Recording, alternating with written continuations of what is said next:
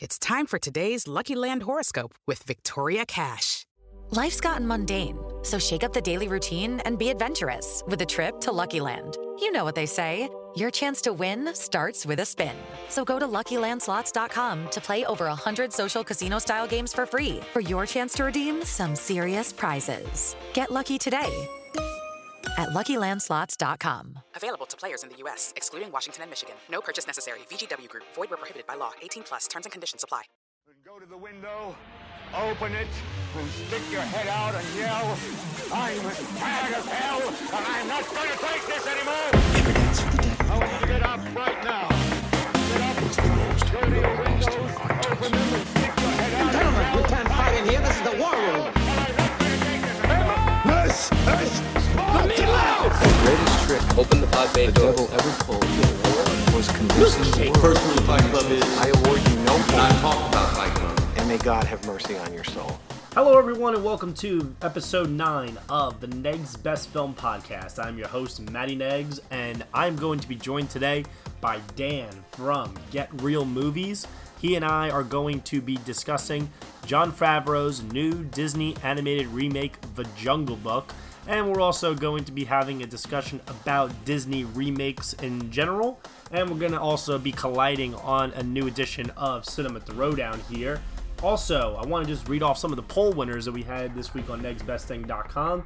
Which live-action Disney remake is your favorite? The choices were 101 Dalmatians, Alice in Wonderland, Cinderella, Maleficent, and Snow White and the Huntsman, with a three-way tie. Three-way tie. 101 Dalmatians, Maleficent, and Cinderella all walked away victorious. I can argue that Cinderella is probably my favorite of the group there, but hey, what are you going to do? Ties are ties, right? And then we also had the winner of our latest throwback review, which happened to be the Toy Story trilogy. It was able to beat out another trilogy, which was the Dark Knight trilogy, and Foxcatcher and the Grand Budapest Hotel. Also new on the site, we recently launched a brand new upcoming releases page where you can check out the latest new releases that are coming soon to a theater near you on negsbestthing.com. I hope you guys enjoy that and get some good use out of that for all of your upcoming films, not to mention a little preview of what I might be reviewing on the site itself. Be sure to check out my friends JD and Brendan over at InSessionFilm.com. They are two hosts of the In Session Film podcast. I tend to help out from time to time. I consider myself the third wheel in that nice little machine that they run over there. It's pretty amazing stuff. Their podcast is of high quality, and if you get a chance, please be sure to subscribe to them on SoundCloud, iTunes, Stitcher, TuneIn, pretty much anywhere where there's a podcast. However, if you're going to subscribe to me, you can subscribe to me on SoundCloud, iTunes, and also on TuneIn. With all of that said right now, let's get to it. We have a lot to discuss here with Dan. Here we go. Pay strict attention to what I say because I choose my words carefully and I never repeat myself. All right, everyone. Welcome to the Negs Best Film Podcast. I've got Dan Schubert here from GetRealMovies.com. Dan, how you doing today? Good. How are you, Matt? I'm pretty good, actually. I'm actually better than normal. I feel great. So I just wanted to thank you, first of all, for being on the show today. Yeah, I'm really happy to be on, man. I'm very excited. I've been gunning for this guest podcast for a while now. It's a prestigious spot, let me tell you. Yeah, it is, yeah. So today we're going to be discussing the new Disney film, The Jungle Book. Or is it really new? Not necessarily. It is a remake. But before we get to that, I just wanted to first ask you, what have you been watching at home so far this week? Well, quite a few things. I had to obviously watch The Revenant in preparation for my episode that I did just before I came on about The Jungle Book and The Revenant. So that was 2 hours and 36 minutes of my life that I'll never get back. Oh, you didn't like it? Well, I'm average about it. Have mixed feelings about it. I'm not one of those people who either hates it or loves it. I'm just like, meh, 7 out of 10. It's all right. It's not anything spectacular. I think it's pretty overrated. But, the great performance by Tom Hardy, fantastic cinematography. That bear scene's amazing, but I feel like it's just a continuation of that Quaalude scene in Wolf of Wall Street. That's all DiCaprio's performance is, just him writhing on the ground, but he does a better job of it in Wolf of Wall Street than he does in this, honestly. Oh, wow. I've never heard somebody actually trash it the way that you are in a sense right now. I love the film. I actually think that DiCaprio was not his best, but pretty phenomenal. I do think Wolf of Wall Street is his best. Well, I think this is his worst Oscar-nominated performance. It's still really good, and I'm not trying to trash it in a way, but I just feel like you can't give an award to someone just because they eat some meat when they're a vegetarian and they're in harsh conditions. Like, no, I don't think it was that. I think this was more of the overdue factor that, normally actors will get as they get up there with age. I mean, we saw it happen with Jeff Bridges in Crazy Heart. I mean, nobody thought that was the best performance of the year. It was just his time. And with zero competition this year or somebody else that really, really, I think really deserved it, I think everyone just looked at it like, hey, you know what? Leo's got a good enough performance. Nobody else is really given like a truly amazing performance that trumps his. This is the time.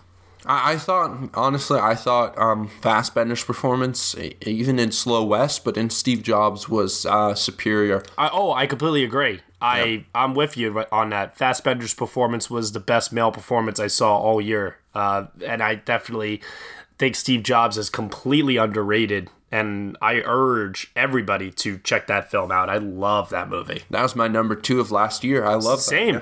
Yeah, hey, there we go. No, but what else have I been watching? I watched just a little film called Misconduct. It was kind of a straight-to-VOD release. It was with Josh Duhamel, Malin Ackerman, Alice Eve, Anthony Hopkins, and Al Pacino. It was kind of a thriller, psychological thriller. It's all about this lawyer who uncovers something pretty crazy cover-up involving Anthony Hopkins, and he kind of has to go against it while being kind of manipulated by a woman in his past. So that was interesting. It was kind of just a solid 3 out of 5, 6 out of 10. It wasn't anything spectacular, but I wasn't expecting anything spectacular. So it's good for what it is, and it's a good straight to VOD release. So that was fun enough. Yeah, I mean, I've never heard of this one before. Do you know any place where I could catch it right now? Well, you could probably find it online somewhere. I got it on a Blu-ray because one of the distributors I'm with, they send Blu-rays 2 weeks early to most of their press to kind of get a DVD review out, which is just kind of cool, like a free Blu-ray. I'm a big movie collector, so I'll always take a free Blu-ray most of the time, unless it's a really bad movie. So. And I also watched another one of those, The Benefactor, which was interesting enough, a little better than Misconduct, probably like a 6.5 out of 10, which was interesting with Richard Gere. I quite like him, and it's from the producer of Arbitrage, and I loved Arbitrage, fantastic movie. I think that was the year Jeff Bridges won, and I thought Richard Gere should have won. Yeah, Richard Gere should have been in the conversation a lot more in general that year. Yeah, he was, yeah. And then also I've been watching a bit of Daredevil, rewatching it more because I'm doing a podcast right now on TV Ate My Brain, where we're going through Daredevil Season 2. We're doing 3 episodes and talking about the whole season.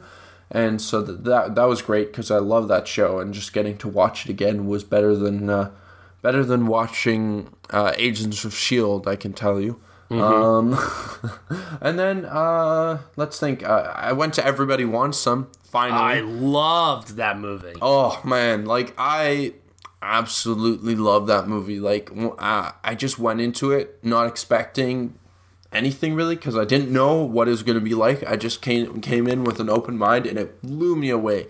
Glenn Powell is so good. He was freaking amazing, and even Blake Jenner. Zoe Deutch, oh my god. I echo everything you're saying about Glenn Powell. He is just oozing with charisma in that movie. He's fantastic. I want to see him in like every movie now. I agree. Every time he's on screen, it's just so magnetic. I loved the way that Richard Linklater filmed it. I love the way that he writes his characters. Whether it's improvised or not, it just feels so real and so lived in. And it transports me back to a time that I wasn't even alive for. And it makes me feel nostalgic about it. So, I mean, if that's not the true testament of this movie, I don't know what is. Yeah, and Dazed and Confused, I think this almost trumps that in my mind. Maybe because it's closer to my time, and I'm like, I wish I was born and lived in the 80s, because that's just like the music, I love it, everything, like the way they dressed, oh my goodness, it's so cool. But, yeah, just a fantastic movie, and after I saw it, it was my favorite movie of the year until 2 days later, when I saw Captain America Civil War. Ah, jealous.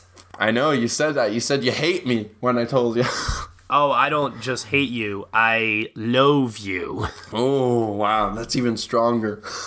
I mean, I'm just completely jealous on all accounts here. I don't want to talk about it. I don't want you to talk about it. I don't want to know anything. No, I'm not going to tell you anything. Just say, go see it. I booked my Thursday night ticket already, my Friday night, and my Saturday night ticket. Woo! That's all I could say. Wow. That's dedication right there. Disney must love you. Yeah, well, obviously, of course, I love I'm a huge fan of most Marvel movies that I see. Like, the only one that I can really say that I haven't liked in the last, couple of years was Thor: The Dark World, and even that was still, a solid 7 out of 10, which is what I gave The Revenant, so... Who runs that film now? Is it Disney? Is it Marvel? Is it Paramount? It's what's Disney. The deal here? Yeah, it's Disney that runs it. Obviously, Marvel has all the power, obviously, but Disney is the one that provides all the money, so Disney have quite a big say, I'm sure, in what happens, but Kevin Feige really runs it, and he does an amazing job with it, right? So, I implore you all, I'm going to take my friends on Thursday, I'm going to take my little brother on Friday, and I'm going to take my parents on Saturday, and I'll probably see it a couple other times. I remember I went to the Winter Soldier premiere in 2014 because I was able to get tickets through a mutual friend because that was the first time I was ever in LA. And I love that movie. I think I went to see it 7 times in theaters. I'm a big Marvel fanboy. So that's something people should know about me. I hope I don't lose respect from film fans because I've been really getting roasted on Facebook and Twitter for saying how great Civil War was from some of the podcasting community, but... Well, let's back up for a minute here. Are you one of those Marvel fanboys that does not back down and everybody else is wrong and you're right and you come off as obnoxious? No, I'm not one of those Marvel fanboys because I know there are plenty like that. Obviously, I understand that Marvel isn't for everyone, but I feel like people should really appreciate good filmmaking, good storytelling, and Marvel does that. They don't just make movies for, Marvel fans. They make movies for the mainstream audience and critics alike. There's a reason why most Marvel movies get, guaranteed or certified fresh on Rotten Tomatoes. It's because they make quality movies and they know how to do it. So I think that people who, just say it's a bad movie, that's their opinion, and I'm going to let them say that. But I feel that a lot of people love these movies, and that's just proved every year with the new and original content they're putting out. Even though it's based on comic books, they're still making it, putting their own personal twist on it, and it's so good. It's just I feel that people who don't watch Marvel movies are missing out. And you know what, if you watch Marvel, if you watch a couple movies and you don't like it, then I respect you if you don't want to watch anymore. But Civil War, Ant-Man, The Winter Soldier, they're just completely different takes. And, Civil War is just deeply, deeply emotional, and it's probably one of the most emotionally impactful movies I've probably ever seen. It really lives up to its title of the Godfather of superhero movies. Wow. So I'm going to put you on the spot for a second, and you've got 2 seconds to respond. Favorite Marvel movie? Go. Civil War. Wow. Okay. That's it.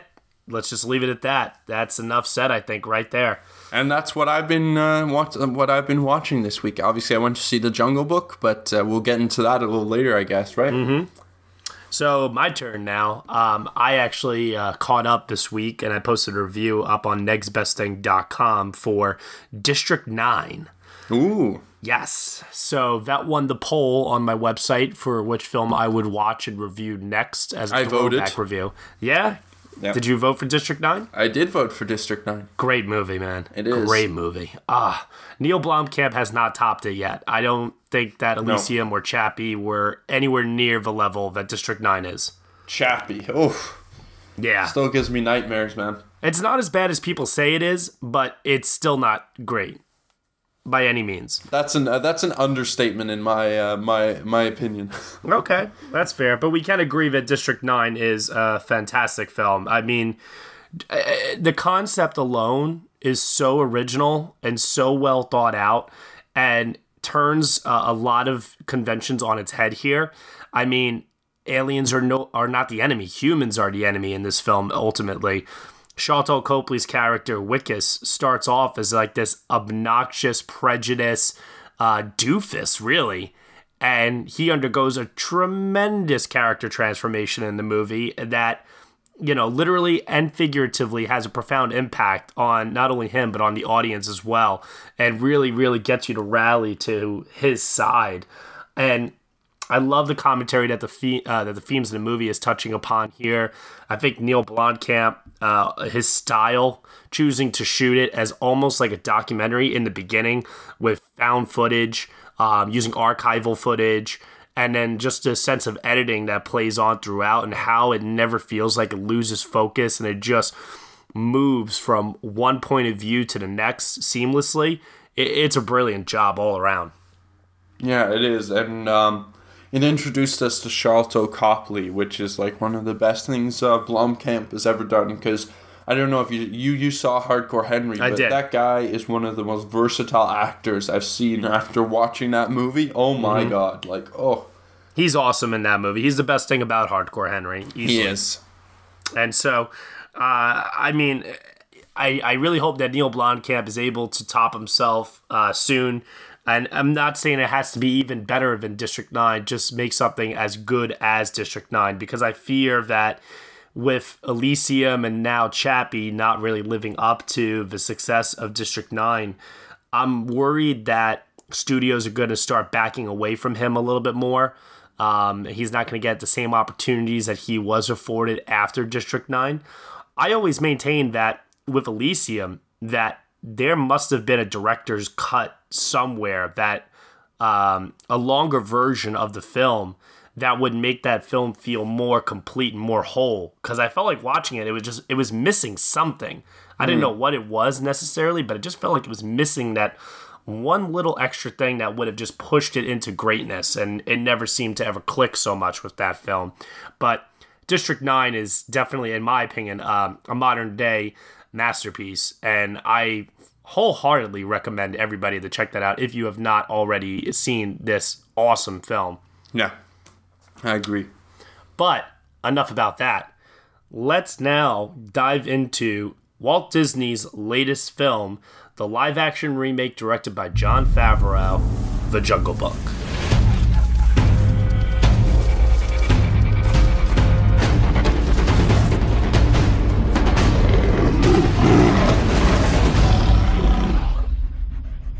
If you can't learn to run with the pack, one of these days you'll be someone's dinner.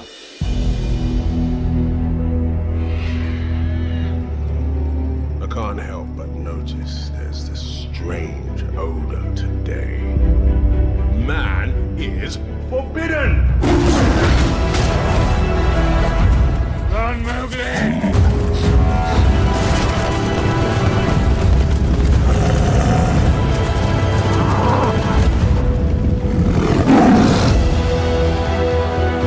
Jungle is no longer safe for you. But this is my home.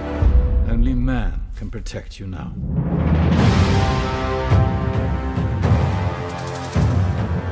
Poor, sweet little cub. What are you doing so deep in the jungle? You are a man cub who wants to live in a jungle. How do you know that? Kid, I got ears. My ears got ears. Only I can protect you. Forget about your worries in the stride. What's that? That's a song about the good life. All right, so we have The Jungle Book, and this film is quite a marvel, let me tell you. I mean, if you're familiar with the 1967 Disney animated film, you'll know that what the story is here, ultimately, and you'll also understand from the promotional materials that this is a hell of a voice cast, let me tell you. I mean, this is a packed film with unbelievable voice talents. Idris Elba, Ben Kingsley, Bill Murray, Lupita Nyong'o, Scarlett Johansson.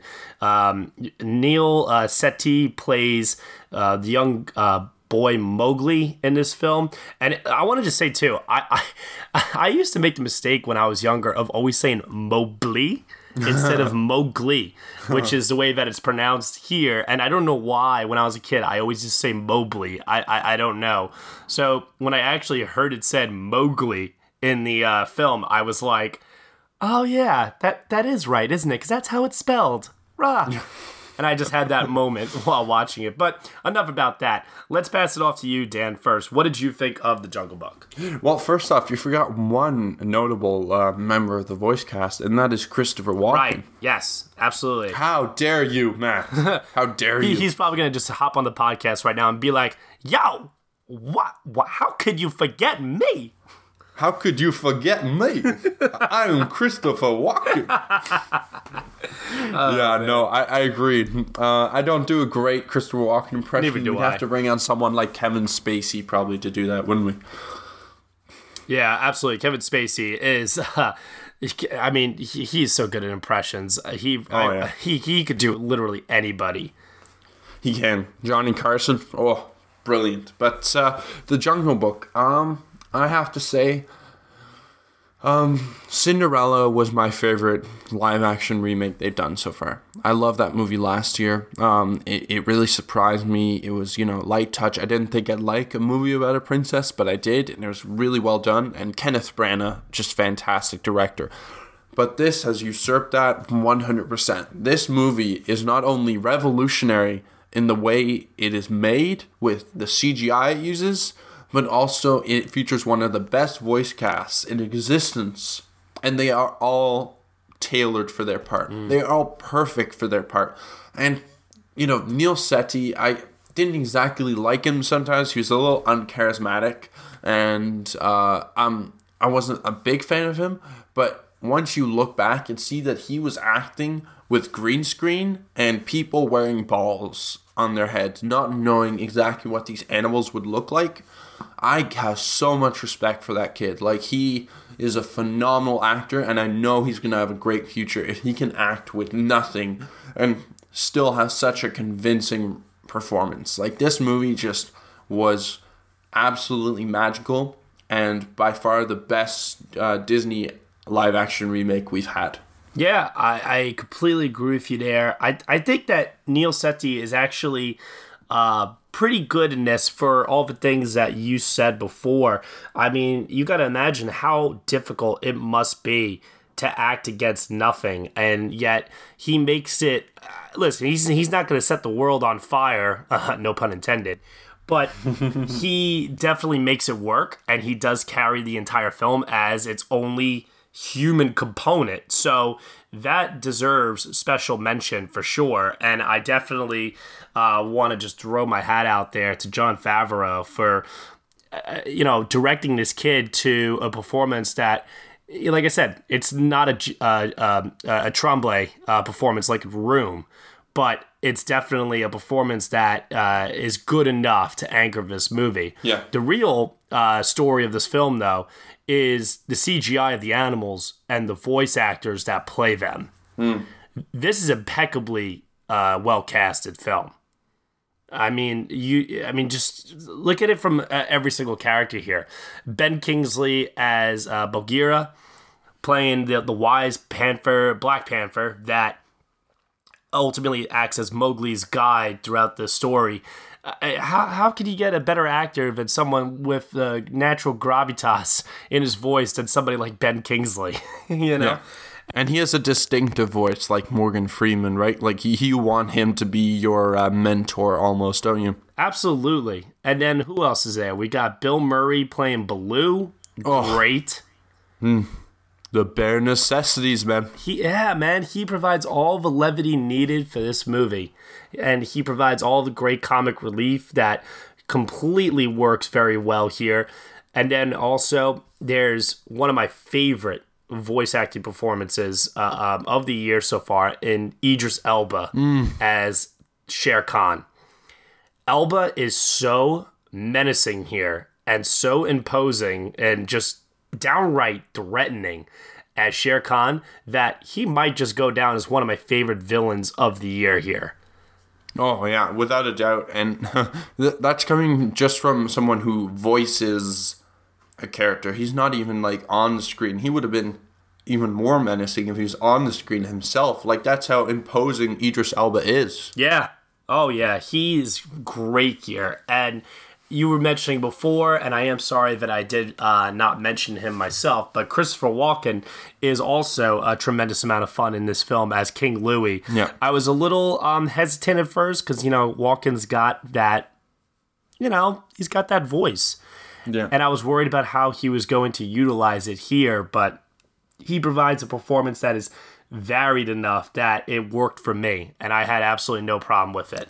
And Christopher Walken always has this sort of like Walken type performance, like especially in his last couple movies, but this didn't feel like that. This actually he became King Louis. He wasn't Christopher Walken, and I like that. Like he wasn't over the top with his voice as he usually is. He was kind of he was King Louis. Yeah, and I loved it. Like the song he did. Certain people said that it kind of felt out of place, but I still loved it. Like, obviously, for people who have seen the original, that it's kind of how it goes. Like, sometimes it's supposed to be a musical, but it's not as much a musical as it is just a movie and just with a few musical numbers. And Christopher Walken had a fantastic voice. Like, he actually sang it well. And Baloo with Bare Necessities, that was fantastic. Like, I love the music. Yeah, I was okay with Walken here, but I don't know about the inclusion of the two songs here in the film. I'm a little bit hesitant on that because even though it does play up the nostalgia of the Disney version, we get Bare Necessities and we get I Want to Be Like You. I question whether those really needed to be in the film because it seemed almost out of place and too distracting for me compared to the heightened sense of realism that was taking place around it. And I'm not so sure if it fully had the impact that it needed to here. I can understand updating the film for modern audiences and wanting to carry over something as iconic as those two songs into this film, but they weren't even like the full songs. They were kind of like abbreviated versions of it. So I was pretty mixed on that. Yeah, like I can understand I Want to Be Like You because I was kind of thrown in there, but the Bare Necessities I felt was kind of perfectly mixed with what was happening at the time. I really liked it, but I can understand why it might not mix with some people, but I think especially the Bare Necessities was perfect and just a great callback, and utilizing Bill Murray's beautiful voice was just fantastic for me.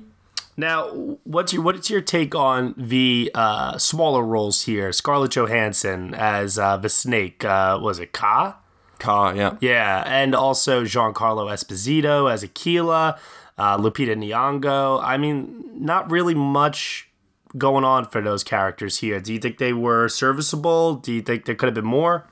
I disagree. I think that, especially Lupita Nyong'o was fantastic as, the mother wolf. Like, she was great. Like, she had, a quiet, understated performance, but it really packed a punch, I felt. Like, she, was there protecting her cubs, not only her cubs, but also Mowgli, who, was one of her own as well. And I thought that kind of brought a bit of an emotional core to the movie. And then Ka, oh my gosh, I hate snakes. I'm Indiana Jones with snakes. So I was just shocked that something so ugly could be voiced by someone so sexy. Scarlett Johansson is, one of the like most beautiful women in the world, I'd say. And like it's really interesting because like the brief scene with Ka, they don't make it out to be like sexy or seductive. It's more like, oh, I want to eat you, so I'm going to quietly lull you kind of a thing. But it turns out so sexy because it's Scarlett Johansson's voice. And you're almost seduced as well, like seduced into like a lulling motion. Like ever since her voice work in Her, she's just, her voice is so distinctive, just like Idris Elba and Ben Kingsley and Bill Murray. Like I love how they all have really distinctive voices, these actors. And I felt that even though she had a small role, it really packed a punch, and it was like one of the highlights of the film for me. And even just that slow little like camera roll into the eyes, seeing what happened, in the past, that was really cool. And I loved how organic the camera work was in this movie because, even though it's completely CGI, like we had mud come onto the screen when there were like buffalo and stuff like that. Like that's actually amazing. Like it felt real, and Jon Favreau did such a good job with this movie, and you can see that all throughout the movie. And I thought that even the smaller voice cast performances were fantastic. Even someone like Gary Shandling, he voiced the porcupine, I think. And he recently died, so that was really emotional to see that. Like I don't think many people noticed. Yeah. But I noticed Gary Shandling voice his voice, and that was really cool. Yeah, I mean that was cool that you picked up on that. I actually did not pick up on that at all. But one thing that I do want to also touch upon here is I love that. One, the CGI in this movie is out of this world good. But what really, really made it for me was that these voice actors that we're talking about here that do these performances, their facial features are incorporated into the animals that they are playing. And you can actually make out distinctive pieces of that actor's face on the faces of the animals. And it's so subtle, but if you look really closely, you could definitely notice it. I think it's maybe a quality of the eyes more so than anything, but that was something that just blew me away while watching it. I don't know if you picked up on that or not. Well, I guess not really in the movie, but I guess as you look at their characters side by side, it is something you might notice a little more. I'd have to look at that again, but I'm glad you did pick up on that. Yeah, it was something that just made me go, wow, they were able to take animals that actually talk and make it not cartoony, but photorealistic and completely not cheesy at all. And even with incorporating these elements into the design of the animals, it still managed to have that sense of, like I said, realism to it that did not teeter into cartoony territory not once for me. So I was very impressed by that, and I give all the kudos in the world to Jon Favreau for pulling it off here. One thing that I definitely thought that the film was lacking, though, was a truly memorable, powerful score. I know that John Debney, who does the music in this film, while it's, I guess, serviceable to the film and it gets the job done, I wanted something with a more memorable, epic quality to it that was going to really hammer home the power of this film. And I don't feel like we really got that here. This is like twice that you and I have kind of disagreed about that, because Zootopia, I kind of liked the score a little bit, even though it wasn't his best from Giacchino. And this score I really liked as well. So that is interesting. But this score I thought was really epic. I don't know, I kind of really complimented the movie very well. And I didn't think it needed like this like fantastical score, because I would have taken away from the movie. So I really thought it complimented it quite well. But I guess I can understand why you might not have liked it, but I really enjoyed the score, actually. Yeah, I don't know. I think it's like one of those things where, as I'm watching the film, I definitely had the feeling that there was some very powerful imagery and scenes that were taking place on the screen. I mean, when Mowgli stands up to Shere Khan, it's awesome. It's the very definition of something that is awesome. But that moment did not hit as hard for me, and it was puzzling me why it wasn't. And I started to ask myself, is it because I'm just a cynical adult film goer and this is a movie that's built for kids? No, it was because the emotion of the film wasn't fully there for me because the score behind it wasn't there to push it out of me so much. I mean, it was there. I could sense it, but it wasn't a fully immersive experience that I was hoping for due to the lack of that symbolic score that just made me get so amped to run home and download it. I haven't listened to it since. I haven't had a need to. Yeah, well, I don't know, man. I felt that the story was so epic that it didn't need this epic score. Like, you know, occasionally there's movies that have an epic story and an epic score, but, you know, that's only few and far between. So, like, I can understand why you might have wanted more out of that, but I necessarily didn't really need this epic score. I thought the score was fine. Like, you know, I didn't think it was, like, out of this world, but I thought it was good, and I thought it complemented the movie well. All right. Well, let's get into final thoughts and grades here. Dan, what would you give The Jungle Book, and what are your final thoughts on the film? I'd probably say for me, it was closer to a 4.5 than it was closer to a 4. Like, I on mine, I gave it an 8.5 out of 10. So I guess that's like more like 4.25. So I'd say between 4 and a 4.5. It was really well done. The CGI was out of this world. Like, I don't know how Avatar 2 is going to top this. Obviously, I'm not doubting James Cameron, but oh my god, like, this was just absolutely beautiful, this film. And, you know, just, you know, kudos to Jon Favreau, kudos to the whole graphics team. I thought the script was very well polished. Like, obviously it was a little, you know, based on the original movie, but it still had enough original stuff in it that I liked. I like kind of, you know, like the wolf anthem. They added that, which was pretty cool. And just the voice cast was phenomenal. Just absolutely phenomenal. And I don't know why they're making Jungle Book Origins. I think they should just leave it alone and forget about that movie. And just, you know, 50 years from now, when they have new amazing actors, make it then maybe, you know? When I'm like 80 and I want a little nostalgia, then I'll go see the Jungle Book remake again with different actors or something. But just phenomenal movie, a great live action remake, and I can't be more excited for what else Disney are gonna do. I just you know, at first I was hesitant, but they just keep bringing great live action remakes, and I'm gonna give it probably a 4.5 out of 5. So I want to just also say too that this is a film that works just as well for adults as it does for kids. And I do think that it is a really good version to be told in place of the animated film. And a lot of that does have to do with the quality of storytelling, the fact that it isn't necessarily cheesy, it's not overdone, it's not something that you can hang your head in shame over. This is a film to definitely be really proud of, and I feel very confident in one day showing hopefully my kids this film, and I would also like to show them the original animated one as well. But if they're not into that because they say, oh daddy, that film's old, you know, I would feel okay showing them this one.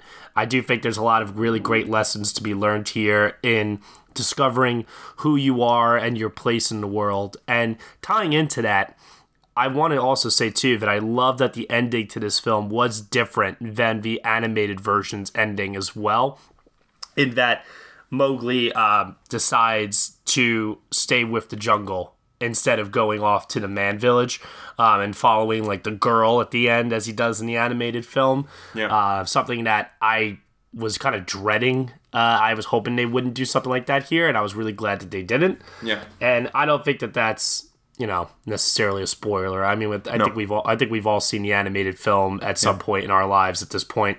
I mean, this is a remake after all. So, in any event here, I also think that some of the things that they borrowed from Kipling's original stories, like The Laws of the Jungle, and, including that in the narrative.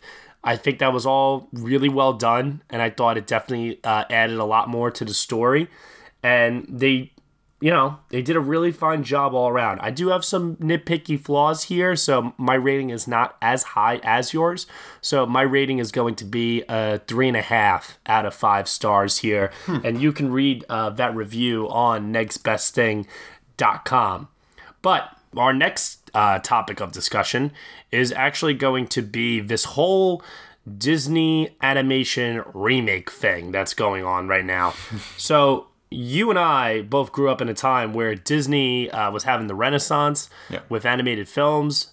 It was probably the greatest time ever to be a Walt Disney fan. I mean, literally the best time. Yeah.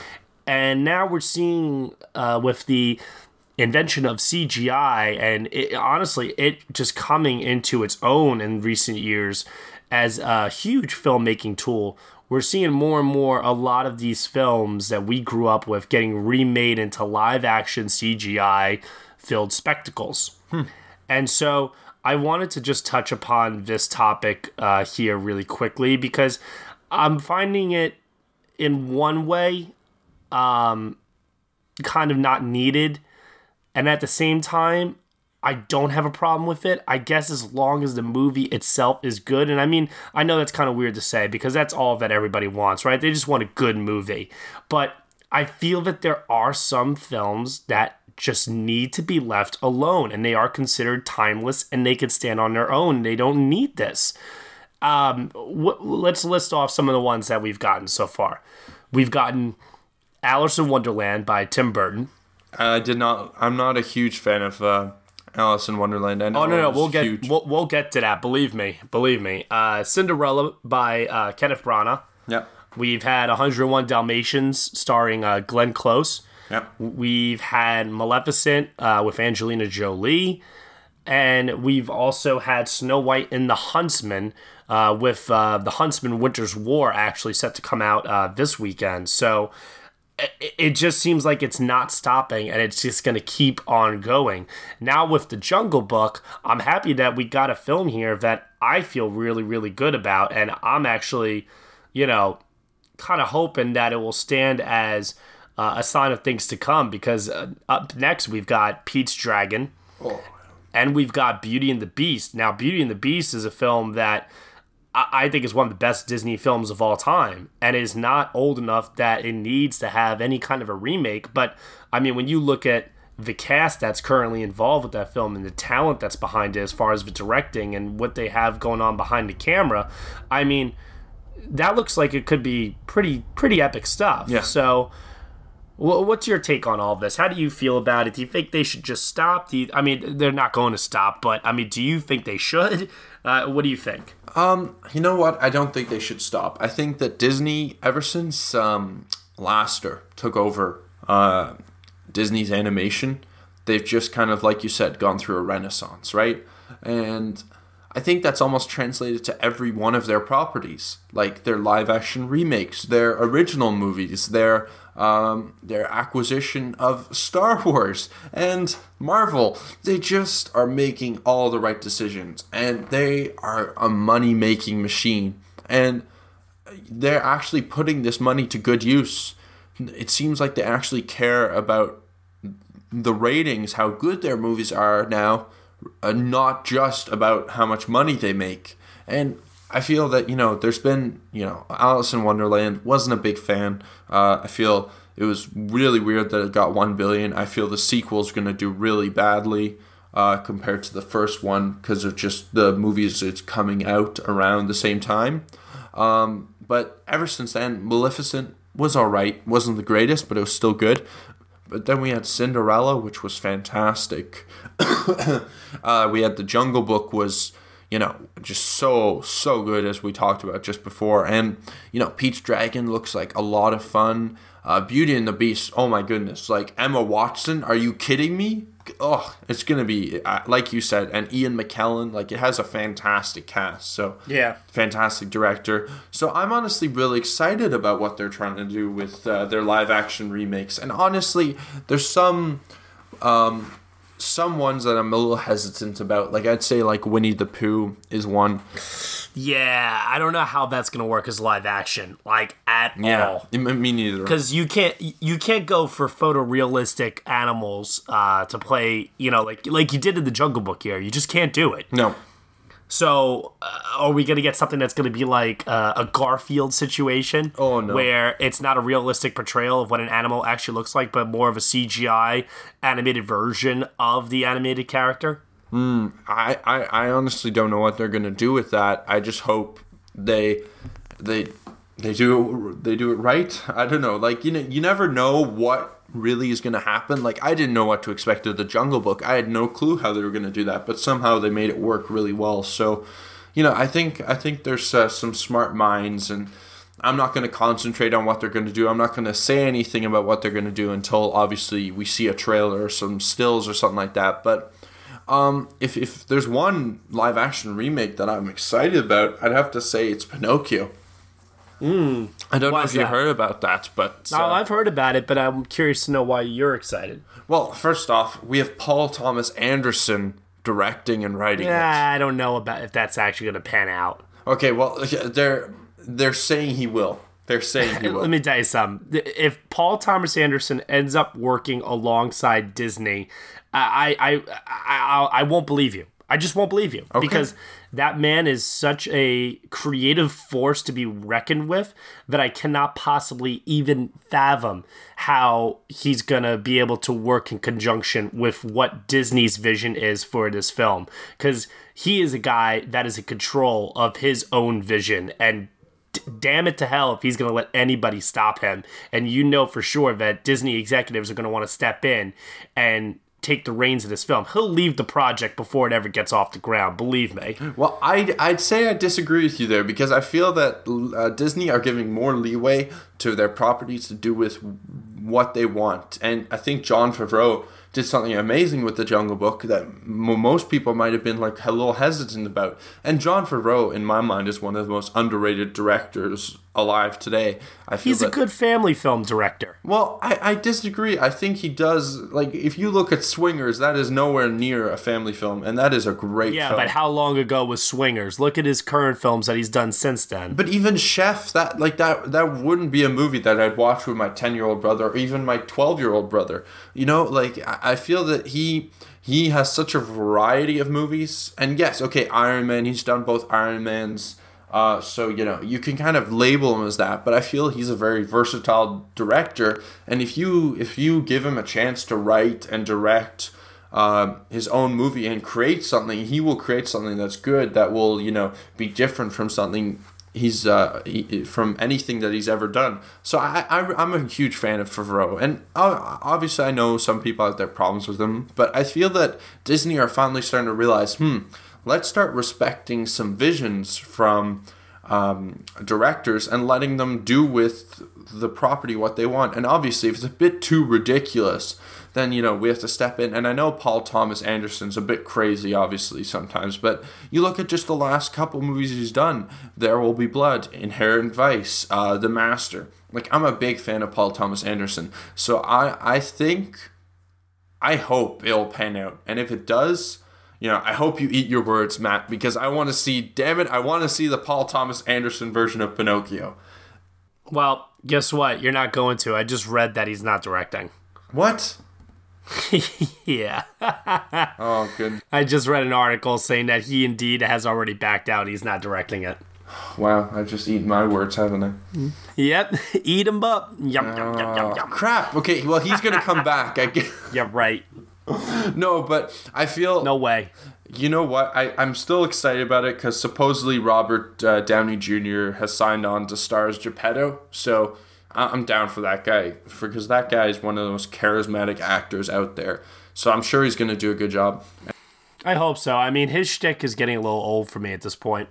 Well, I hope they get a good director behind it, though. I was really excited about Paul Thomas Anderson, man. I guess I was reading the wrong Yeah, they got to take someone that is somewhere in between an auteur that is extremely well respected and critically acclaimed, and somebody who is not a complete unknown, but also is like someone that can be willing to work within the studio system.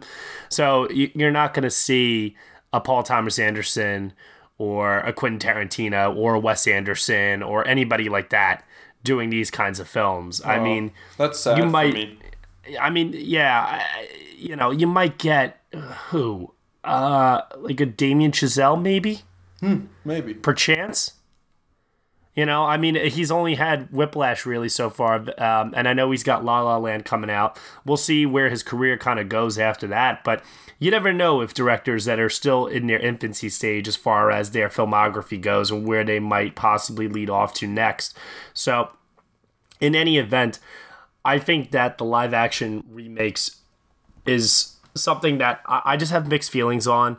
And that all just comes down to the quality of the films. I don't think that Tim Burton did anything good with the Alice in Wonderland remake. I actually think that his style hurt that film considerably, and I think that it just made it so unbearably boring and visually annoying to me. And I have absolutely no tolerance for that movie whatsoever, especially when Johnny Depp starts breakdancing in the final act of that film. I have no idea what the heck that was all about. I'm hoping that the sequel with Tim Burton out of the picture, it expands upon the first film and is a little bit better.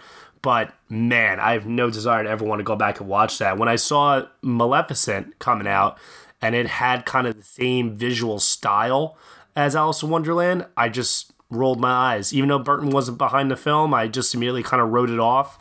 And Cinderella, I gave it a chance because of Kenneth Branagh, and I was glad that I did. That was a pretty decent film overall. So, Jungle Book now, maybe the tide is starting to turn for me, but there's still a long way to go here in terms of making me feel better about these kinds of films, especially when I hold the animated classics so near and dear to my heart, seeing as how I grew up with a VHS collection of these films, and this was all that I watched when I was a kid until I got to an age where I was allowed to watch Star Wars and Jurassic Park and et cetera, et cetera.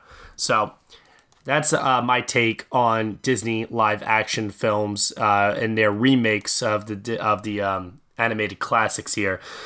So in our final segment between you and I, we are actually now going to do battle on Cinema Throwdown. And the topic for this one is going to be CGI animals in film. So it's pretty broad here. We can pretty much pick whatever we want. And hey, let's do it. From now on, we are enemies. You and I.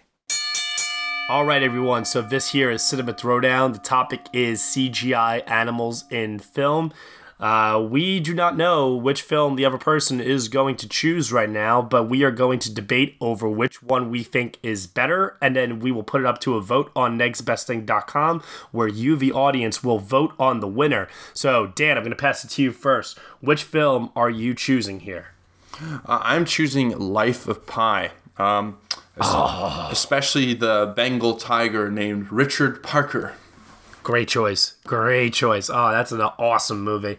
Well, I think that you, sir, are going down because for my pick, I am choosing Rise of the Planet of the Apes. Yeah. If you had picked Dawn of the Planet of the Apes, I might have said yes, but there's no way I'm going down. Well, what's funny is that I actually thought about picking Dawn of the Planet of the Apes here, but I chose Rise of the Planet of the Apes simply because of its humble beginnings and also its human component here with the relationship between James Franco and Andy Serkis' character here. So, with that said, I'm going to start off first here as we do battle on Cinema Throwdown. So, Rise of the Planet of the Apes is a film that is directed by Rupert Wyatt. It is written by Rick Jaffa and Amanda Silver and stars James Franco, Freida Pinto, John Lithgow, Brian Cox, Tom Felton, and Andy Serkis. And man, oh man, is Andy Serkis amazing in this film. What an amazing revelation of an actor. I mean, listen, we already know how talented he was before with his portrayal of characters such as Gollum and also doing King Kong.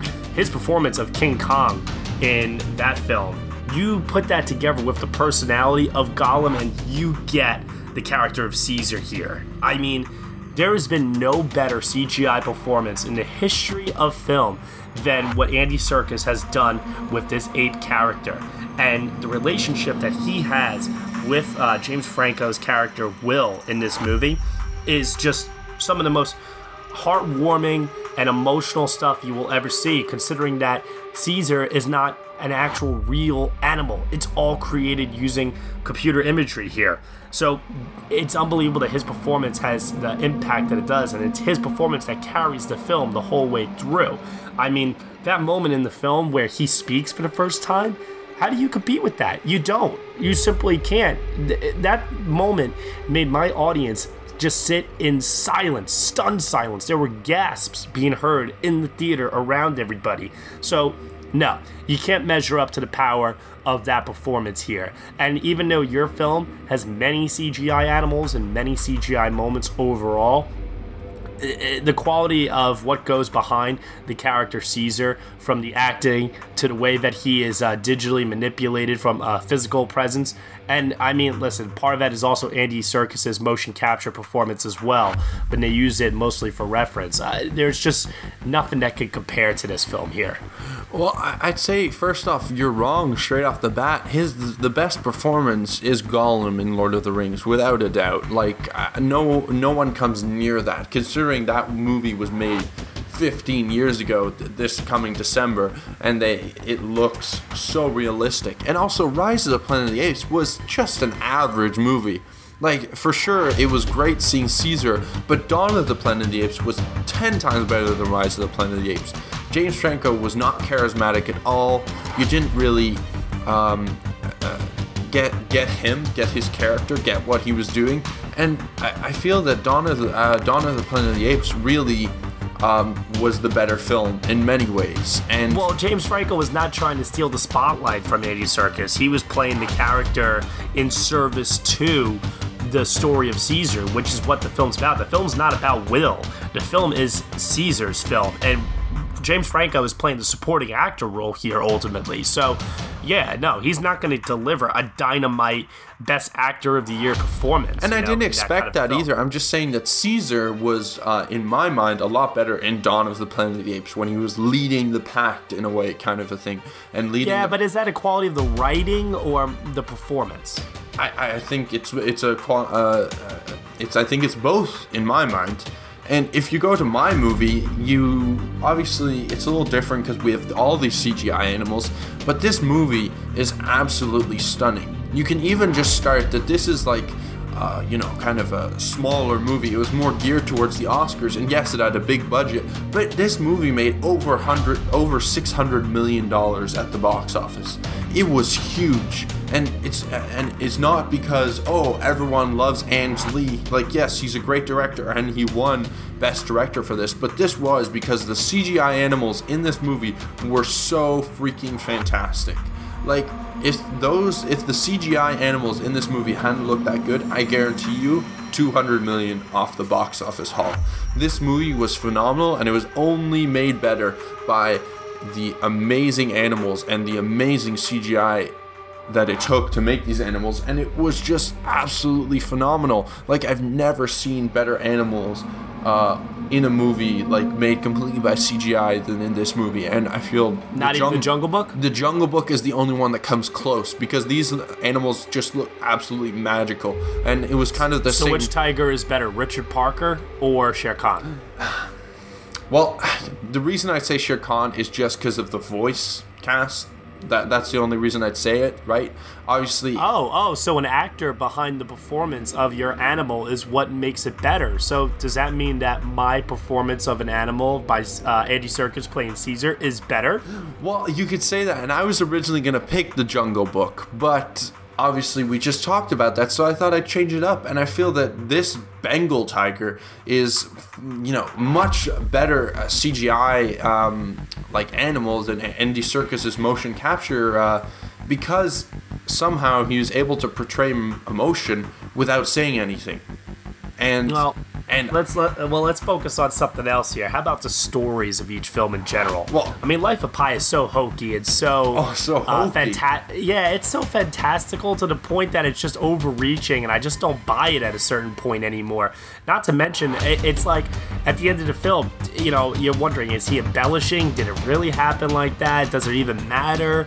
I mean, then you bring in the whole faith element into it, and it's just hokey, man. It doesn't do it for me here. I can imagine if you have a strong sense of faith, maybe it speaks to people on a deeper level that way, but I kind of just scoffed at it and said, technical achievement, yes. Storytelling, not so much here. Ang Lee's direction, though, is at least very, very good. But Rise of the Planet of the Apes, if you want to start talking about a good story, that was nowhere near. Like, that movie, there was a reason why it was average critically. Like, it was not a good movie. The only reason it was actually an okay movie was because of Serkis's performance. And even that... Let me ask you a question. Do you have a pet? Yes. All right, so if your pet was cared by you and was mistreated by another human around, and your pet rose up and actually attacked like the other humans, but still had a huge bond with you because you were the one that cared, nurtured, and loved it. Like, you don't think that that's a powerful story? But not as powerful as this story in Life of Pi. Like, Life of Pi is one of the most powerful stories ever told. It was told by a Canadian novelist. A Canadian novelist, Jan Martel, wrote this book. Alright, so you're playing the Canadian quotient here. Alright. But it sold 12 million... For anyone that doesn't know, Dan's from Canada. Let's just throw that out there. It sold 12 million copies. There's a reason it sold 12 million copies. It wasn't because it was a hokey novel. No, it was because it was an amazing story. An epic and beautiful. And yes, faith plays a big part in that. And people... I think a lot of people, maybe not you with your cynicism, can understand that. But I think that people really can identify with that. And that he just wanted to love God. And it was interesting how they kind of brought that into the movie and still touched on it. And there's a reason why it did so well at the box office. There's a reason why it was critically acclaimed. There's a reason why the novel sold 12 million times and was a New York Times bestseller for years. It's because this movie was just so good and the book was so good.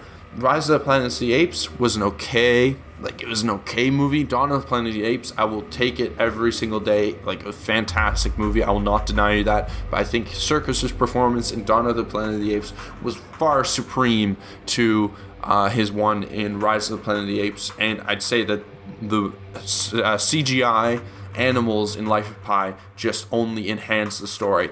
And so I think if you're admitting that much about Dawn of the Planet of the Apes, you have to give a little bit more credit to Rise of the Planet of the Apes here, because Rise is the part one telling of the story of Caesar, while Dawn is the continuation of that. But all it did was set it up. It didn't do anything more than that. Like, the only reason this movie it did a lot more than that. It actually put Planet of the Apes back on the map after Tim Burton nearly killed it. That alone is worth kudos.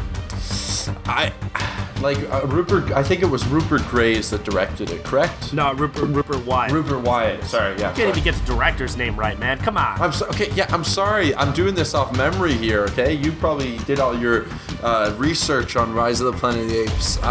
But I feel that he did an okay job in setting up the story and, yes, reinvigorating the franchise, but he did nothing more than that. He added nothing new.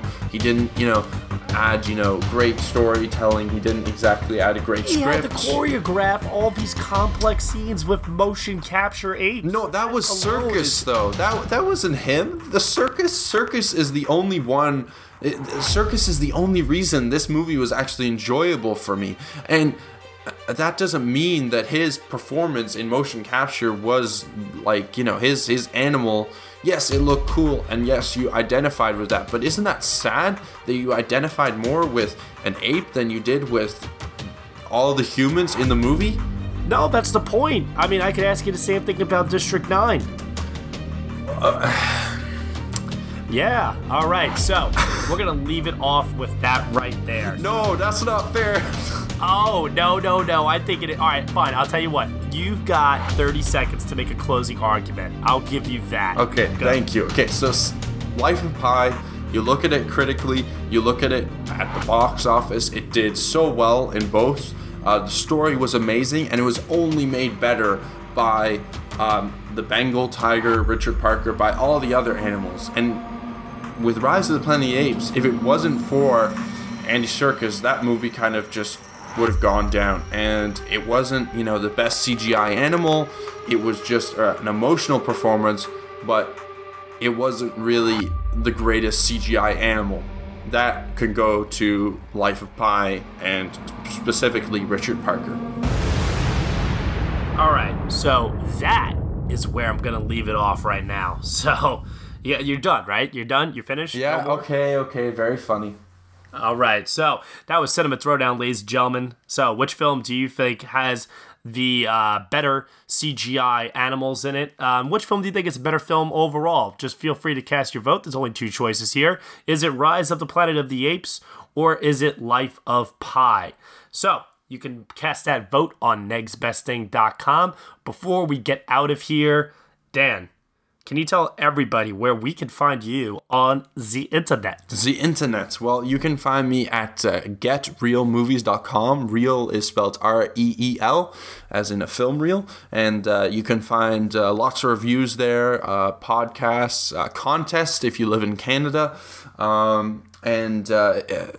Matt occasionally writes for us. He did a great Batman vs. Superman review, which I totally agreed with, and he did a great Everybody Wants Some review, which I totally agreed with. So, it was interesting doing Cinema Throwdown because we didn't agree on something for once, which was nice. So, you can also check me up on iTunes and Stitcher at the Get Real Movies podcast, which I've had Matt on once so far to talk about Zootopia and the Peanuts movie. And then we're also going to be talking probably later in the month about Eye in the Sky. So that'll be a lot of fun as well. And just check me out. Follow me on Twitter. Hit me up on Twitter. Tell me if I'm wrong about Life of Pi. I'm always in for a good Twitter argument at Get Real Movies.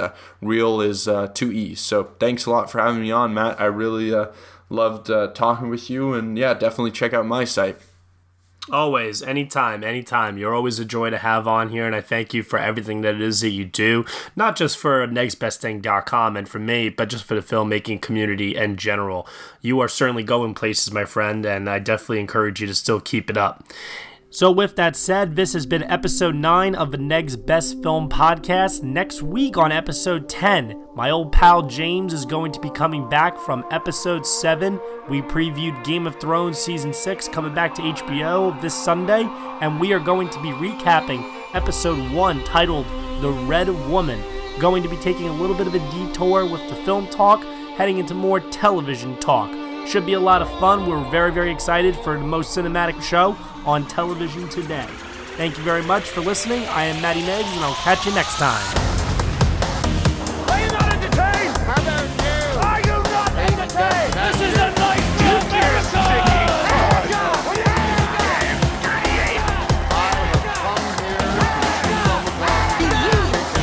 Good day, sir! Hello, it is Ryan, and we could all use an extra bright spot in our day, couldn't we? Just to make up for things like sitting in traffic, doing the dishes, counting your steps, all the mundane stuff. That is why I'm such a big fan of Chumba Casino. Chumba Casino has all your favorite social casino-style games that you can play for free anytime, anywhere with daily bonuses. That should brighten your day a little. Actually, a lot. So sign up now at ChumbaCasino.com. That's ChumbaCasino.com. No purchase necessary. VGW Group. Void where prohibited by law. See terms and conditions. 18+.